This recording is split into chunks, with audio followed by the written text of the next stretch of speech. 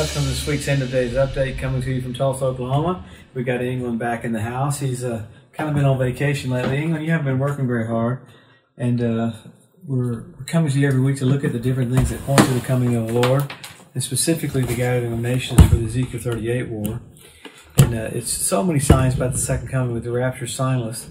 We had such a great time last week in Hobbs, New Mexico, Choose Life Church, Wednesday night there. The people were so hungry. And then this weekend, we were in Fire for the Nations. Gosh, next year you need to mark that on your calendar. That conference is so good. We were there this week. We're finishing up tonight, the last service. And then this weekend, we'll be in Faith Family Church in Omaha, Nebraska. So very busy, but we're trying to get the message out. Jesus is coming so soon. So I'm glad to have England back with me. He said to tell everybody hi. He loves that everybody watches him. On the road, churches will come up, people will come up to me and they go, "We like your End of Days Update. We really like to see England." So now he's already leaving. So let's pick up with what's happened around Israel. There's so much going on because the Lord wants us to know. Remember when he went into town, the demons started crying out, have you come to torment us before the time? So they knew Jesus had a schedule, but he was early. So if demons can know the time, how much more the church? And remember, Jesus rebuked the Pharisees. He said, you can tell what the weather's going to be. You can discern the skies, but you don't know the signs of the time. So the only time he ever just kind of hammered the people was over that. He always hammered the Pharisees, though.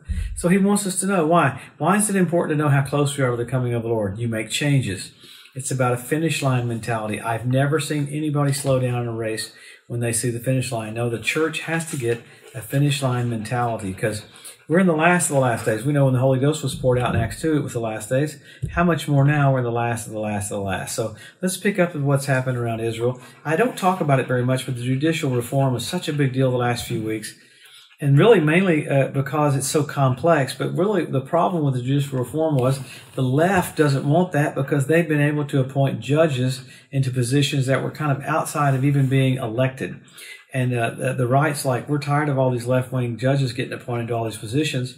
So that's what the changes would be. And then, of course, the left's going to go crazy about it. And, of course, one of the older prime ministers has been paying people to protest against Netanyahu. So there's a lot of subversive things happening there that are undercurrent that we don't even see. So there's a lot of war talk, of course, with the northern part of Israel. Israel basically said again, if Hezbollah thinks they're going to win from the north, I like the guy said it again. He said, we'll bomb you back in the Stone Age. And I like their verbiage has to come out so strong because the last time they fought with Hezbollah, they basically almost barely won the war. They didn't go in with very much strength. But there's a lot of strengthening things going on right now because Iran came out this last week with saying they have a new hypersonic missile. I love that America said, don't worry, we can keep up with that. But what the other members of the Middle East are saying, we don't really like that much. That's why Israel and America have been trying to normalize the relations with Saudi Arabia. It looks like that's not going to happen anytime soon, but that all goes back to Iran getting nuclear weapons. And you had Russia say this week, quit pressuring Iran over nuclear weapons. Well, tell Iran to quit saying to America, we're going to wipe you out, and saying to Israel, we're going to wipe you out. So when a nation says cuckoo things that are nuts like that publicly, at least Hitler kept it private, but Iran's so stupid, they say publicly, we're going to wipe Israel off the map. And you had another member in Iran say this last week that Israel would not exist come next year. So interesting that he gave that time frame.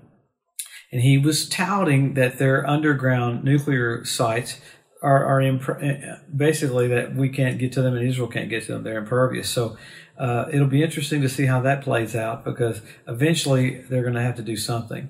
But what's happening right now, though, you got North Korea doing cyber attacks on missile building companies all over the Middle East and all over Europe to get technology for greater missiles for North Korea. And North Korea said that America won't exist after 2050 of this century. So you got people verbalizing what they're going to do to knock nations off the map, and it's just so weird.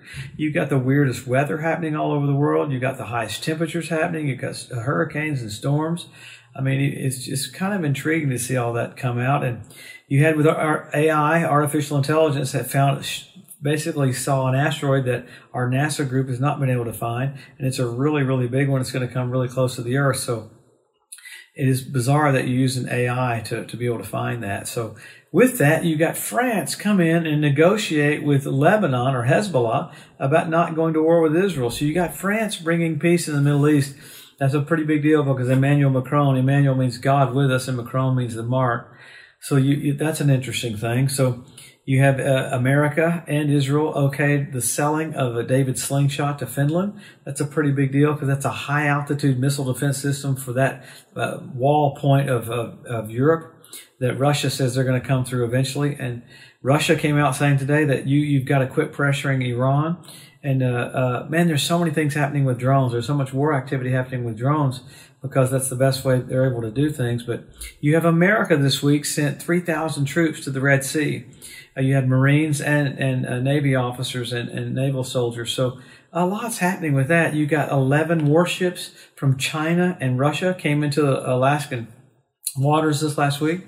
America had to dispatch destroyers to slow them down. So, I mean, there's a lot of war mongering going on right now. Everything's leading to war. Everything's leading to war. But I do love that Channel 12 in downtown Jerusalem came out with about the Temple Mount, that the Temple Mount is ready and the Temple Mount Institute is ready to have sacrifices right now. And they talked about the 5 red heifers that they brought over, and they said they're almost ready to do everything. So it just excites me that secular media would talk about the Temple Mount and about how close Israel is to being able to have sacrifices again. So everything has gotten so crazy with a kind of a yieldedness to Lucifer all over the world that it just tells us how close we are to the King coming back. I mean, it's pretty out there when you see this much happening. So whether it be Iran keeps touting that they're going to send more missiles down by Israel. And there was a report this week that came out talking about Isaiah. Isaiah 17:1 says that Damascus would be removed from being a city. So, I mean, you got secular outlets talking about things that are biblical. That just shows us how close we are to the coming of the Lord. How exciting. Why do we get into this end time stuff? Well, it's the hope that purifies us even as we're pure. I had an evangelist, real famous evangelist, said, Joe, if you teach on the coming of the Lord, you just get everybody's hopes up. I said, that's right. It is the hope that purifies us even as we are pure. So all of this is about bringing us great joy, great hope. The Lord loves you. He's not mad at you, not frustrated with you. He wants you to see all these things are at a setup, a flawless setup for what the Bible said you'd see thousands of years ago is happening right now in front of our eyes, indicating that Jesus is just about to come. Man, I hear it every week, but we're not close to the Lord coming back. Well, the Bible said there'd be scoffers in the last days walking after their own lust, saying, where is the promise of his coming? Since the fathers fell asleep, all things continue as they were from the beginning of creation. Well, they forgot the flood came. So change came when no one believed a change was coming. Just like right now, a change is coming so soon, the King's coming back to the earth. Just as weird as it is like the days of Noah, that much more the church has to respond with radical boldness, radical acceleration, and literally having a mentality to finish off the book of Acts with the book of Acts style. And that's Jesus's resurrection, him being raised from the dead, where everything is about him. Everything points to Jesus. Everything points to him overcoming death, hell, and the grave. So all these things point to how close it is. So many more things are happening that it's hard to even get into every single week, but it seems like I forget something. Oh, rats, I forgot about that. But we always go to the scripture and look at the signs. Number 1, Israel made a nation. Number 2, Jerusalem won back. After that, you got the Hebrew language restored. Then the Ethiopian Jews brought back. You got the fertility of the land of Israel. You got the revival of the Roman Empire. You have all these things that are blatant, already happened, that show us how close we are. And then you go from there, you have fish showing up in the Dead Sea.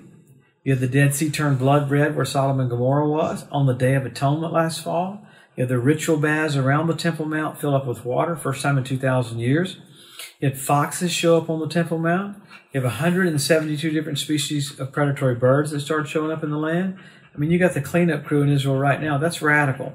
So you've got fish in position, foxes in position, birds in position, Russia in position. What's the church doing? All these things we talk about, all the signs are to motivate us to move into position rather than having a skeptical attitude or a scoffing attitude. No, we have it. Hey, Jesus is about to come. What can we do to be better soul winners? What can we do to implement the kingdom of God right here in our local church? What do we do? You help your local church, help your local pastor. This is it. All hands on deck. I couldn't imagine Jesus leaning over the balcony going, hey, relax, you got all the time in the world. No, every time you hear the Holy Spirit with utterance in a church, it's always about time is short. So there's many, many more signs. You have men will be lovers themselves who have selfie sticks. I think I like that you go from the signs to the signals. Now, the Bible said the planets would be for signals for us. You have the blood red moons on Passover and Tabernacles, 4 in a row recently. Well, what did NASA call that? NASA called that a tetrad. When's the last time you had 4 in a row? 1967 when Jerusalem was won back. 1948 when Israel was made a nation. That's right, England. And then you had 1492 at the Edict of Expulsion when the Jews were kicked out of Spain. So remarkable things happening with the nation of Israel coinciding with things happening in the heavenlies. I like that you had the Bethlehem star. You had Jupiter, Regulus, and Venus come together, literally at the birth of Jesus. How amazing is that? So this last year, you had it happen again. First time in 2,000 years, the constellation this time was Leo. The constellation when Jesus was born was Virgo. So he went from being born as a virgin to the King of Kings and the Lord of Lords. My friend, the earth is getting ready to have the entrance of the King. You got asteroids, you got weather, you got signs, you have all this stuff leading up to Jesus just about to come back. I was real intrigued with Iran getting a hypersonic missile this last week. That's kind of bizarre. So many more things happening with the heavenlies. I don't even get into all of them. In 2017, so many things happened that I thought, oh, dear Lord, if you don't come in 2017, you missed a wonderful opportunity. But it's exciting. It's not about fear. If you hear end-time preaching and it scares you, it's not biblical because there's no bad news for the church. So let's get into position. Let's do everything we're called to do. Let's help our local church, and let's get the message out, being soul winners right here before Jesus comes. You're going to see his eyes as a flame of fire, feet like undefined brass, voice of many waters, the King of Kings and the Lord of Lords. We'll see him so soon. Have a blessed week. We'll see you next Wednesday.